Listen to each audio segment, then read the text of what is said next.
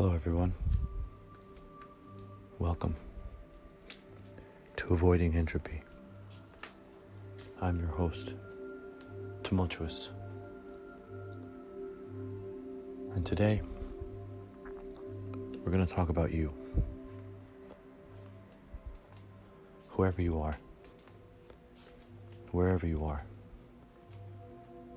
whatever you might be doing, wherever you might be going. Because I don't think that you do that enough.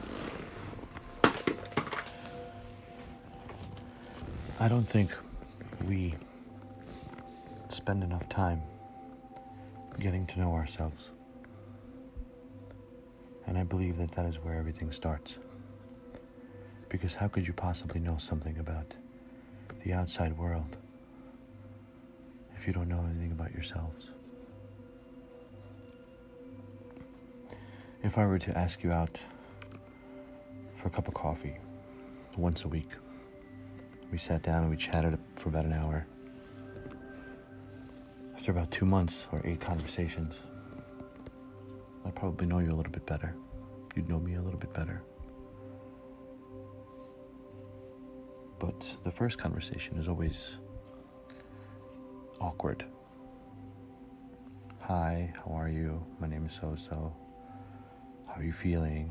What do you feel about this? How do you feel about that? What's your favorite color? I always ask things like that. Because something like your favorite color is a personal piece of information, but it's not too personal, it's private. So when you divulge something like that, it automatically establishes a bond of trust, so to speak. I don't think we sit down and talk to ourselves enough. And they used to say that if you talk to yourself, that means you're crazy. But then they said that only if you answer yourself, that's the crazy part. Well, let me tell you something. I've always talked to myself out loud. I've always answered myself, disagreed with myself, found the right way by talking to myself. And if you break down psychology and the way it works, is whenever a human being makes a decision, that is a big decision rather, not what I'm going to have for lunch, but a big decision. Should I move to California? Should I marry this girl? Should I buy a dog?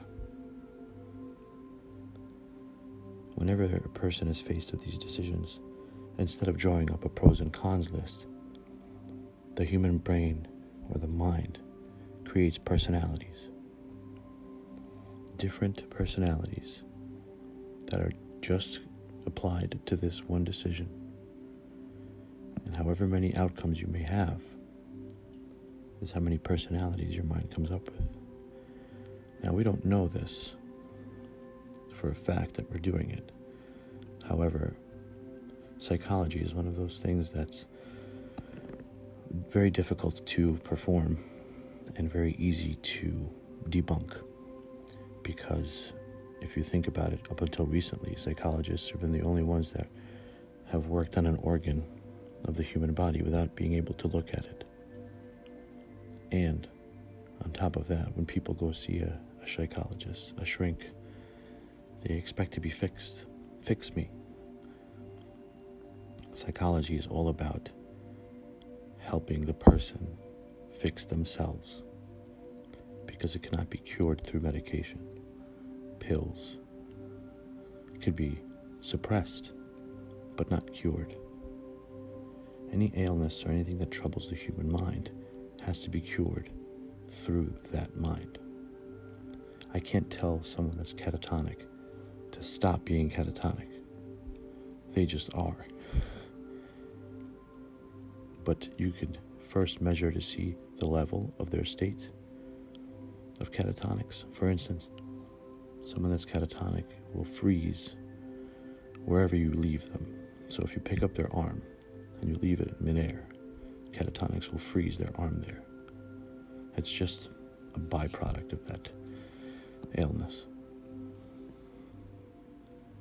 So after creating all these personalities, your mind starts to kill them off, one by one. Because the fight or flight response, the life or death line that is drawn, is a very fine line, but it's very, very, very easy to see when you're at that moment. So I always say trust your gut, because your gut and your instincts are usually geared for your survival. Now I say judge and think about it a little bit, because what's good for your survival at any given moment might not be good for your immediate well-being at any given moment. So if your survival says hold your breath, but you know for a fact that you should jump, you should jump. And as they kill off these personalities, the one that is left standing or alive is the decision you inevitably end up making. Why do you do this? Because the mind has to test itself, always. You have two hemispheres of the brain, a conscious and a subconscious. On top of that, you have the cerebral, you have the front, let's say, the back, the left and the right. Let's say there's 4 areas of your brain. Your mind is all of that. And your consciousness is like a shuttle that travels from one area of your brain to another. And as you shift focus, you tend to not focus any longer on what you were focused on before. So to make these thoughts, to create these personalities, is a way of your mind keeping attention on that one decision. This decision weighs heavily on me, people say, because it's a hard decision to make. But I find that anytime I'm faced with a hard decision or difficult choice, you're only there because of your own doubt. Any decision is exactly that. You decide. How long it takes you to decide is how more of a probability that you're not going to make the right one. So don't shoot from the hip right away. Shooting from the hip means during a duel or any kind of gunfire, instead of bringing the gun all the way up to your shoulder length to aim, you shoot right out of the holster. Now, gunslingers in the West that were good at shooting from the hip were obviously the ones that lived longer, because it's a fraction of a second less. But if you missed, the guy was aiming, got you down his sights. The really good ones didn't have sights on their guns. They felt it. But you have to practice. You have to determine where your doubt is leading you. Where are my thoughts coming from? How do they behave? Am I thinking just out of survival, or am I thinking strategically? Talking to yourself does not mean you're crazy. Answering yourself does not mean you're crazy. What's crazy is you doing the same thing over and over again, expecting a different result. That's crazy. What's crazy is you getting hurt, abandoned, betrayed, lied to, over and over again by the same kind of people. And yet, you don't change. Now, if you'd asked me, I think you kind of like it. Most people would scream in my face. But you have to understand that the way we are now as adults is our upbringing as we were children. So just like physically, when you go through puberty as a boy, the peak of puberty, whatever your body condition is at the time, if you're overweight, if you're fit, athletic, malnourished, the brain automatically sets a norm for that type of body. So if you were a fat kid when you hit puberty, you're going to have a hard time losing weight for the rest of your life because your body thinks that you're supposed to be fat. If you're athletic, when you go through puberty and then gain a bunch of weight, it'll be very easy for you to shed those pounds, not because of muscle memory, but because your body will think that that's the norm and it will always be striving to achieve that despite what you're doing. So if you assist it, it'll go that much faster. That is a deep-rooted thing that happens with you when you go through puberty because hormones are a part. Once those hormones are released into your bloodstream, into your chemical physique, they don't go away, naturally speaking. Now, for the mind, it's a little bit different. What happens is your subconscious and your conscious are two different things, but they interact all the time. They're like friends who talk on the phone once a day. The biggest difference is that your subconscious plays behind the scenes. And because of that, it doesn't really have a concept of what's going on outside. So although it does have a perception of time, it doesn't really. Let me give you an example.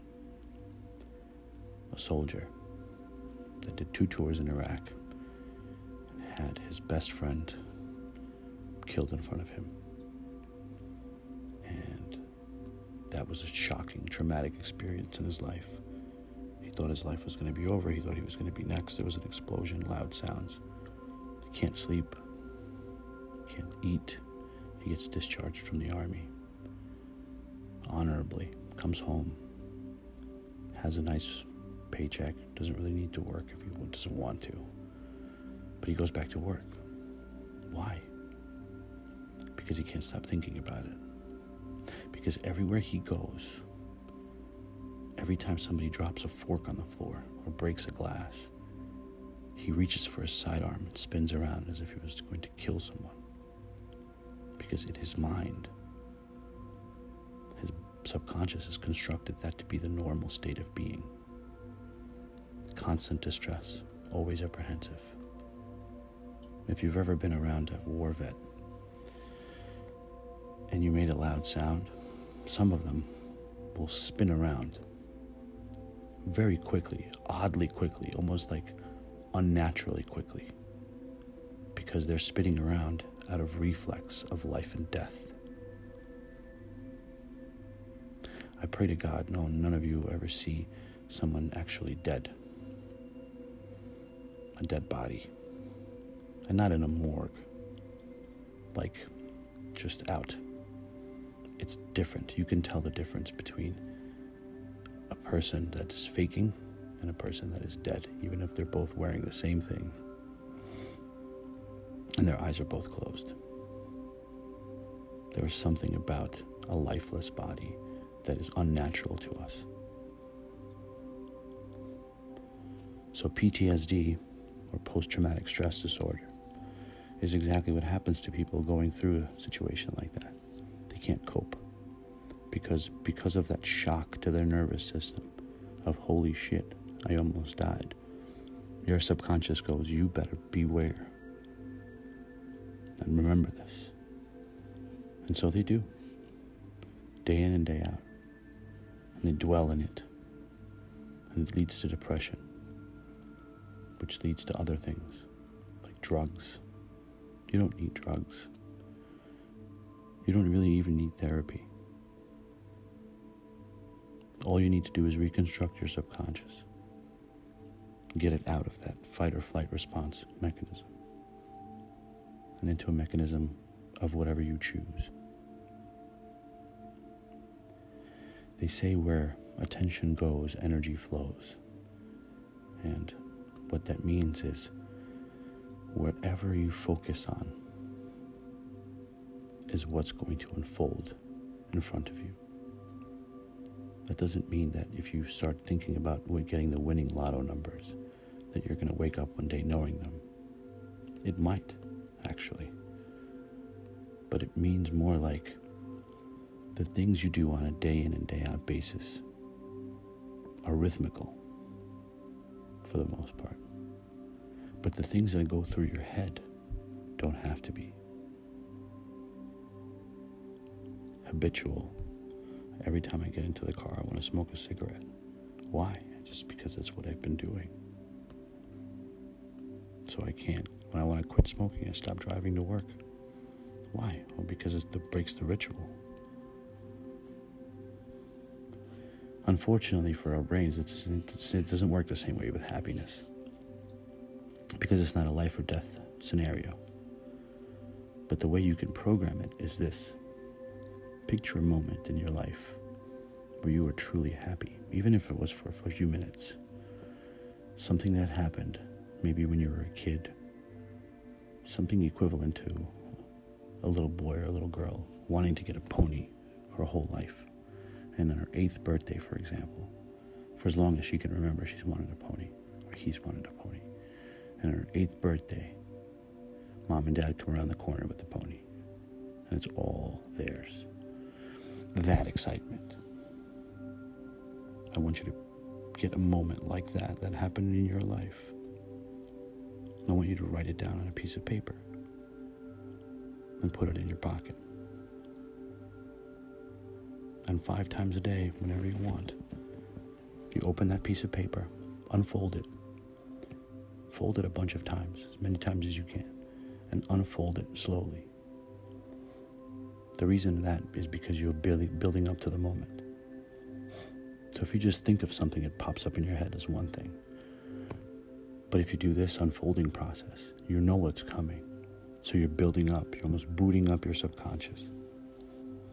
And you're booting up your subconscious because the subconscious links memories to emotions, events to emotions, rather. So whatever happens in your life, it associates with an emotion. And it, feeds that emotion into you. So if you're having PTSD and you hear a loud noise, your brain automatically starts playing tapes of survival. Shock, horror, life or death. But when you got that pony, your brain was playing tapes of joy, positivity, warmth, bliss.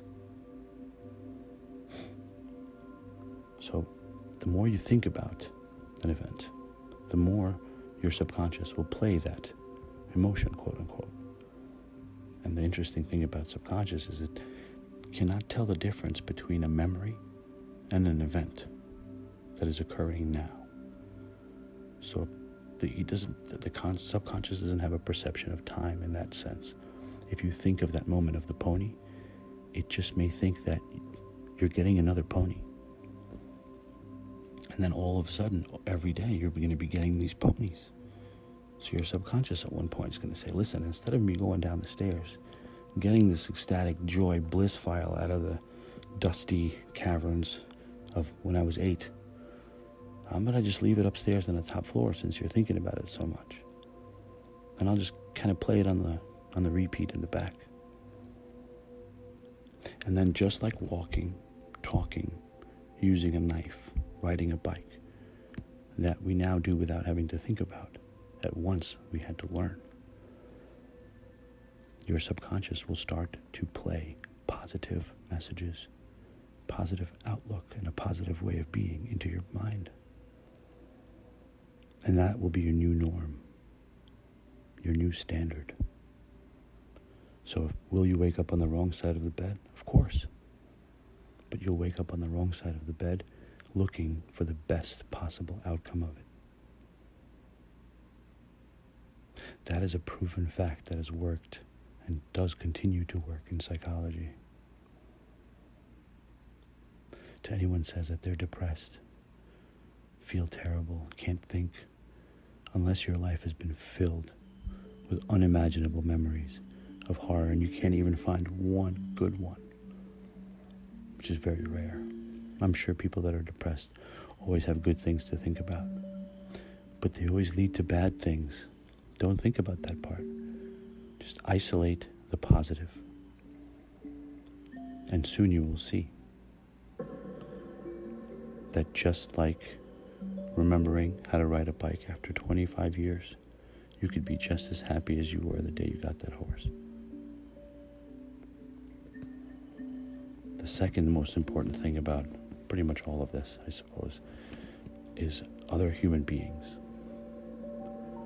So, physical and mental work in two different ways, but they're both very much the same. So physically speaking, when human beings are cold, they'll shiver and they'll die. But if there's 5 of them and they could huddle together and use each other's body heat, they'll live. The same 5, if we're separated, would be all dead.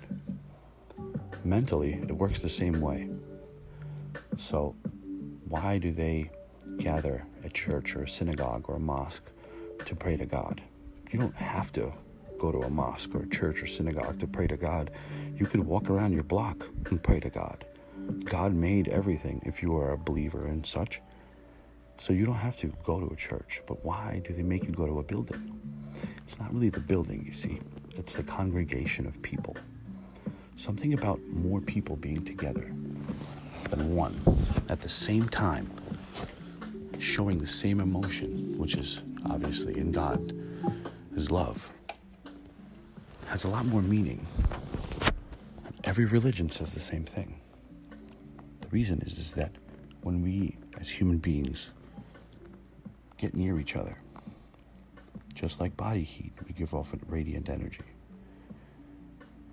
And if the group is thinking something negative, the vibes, quote unquote, that we send out won't vibe with the earth.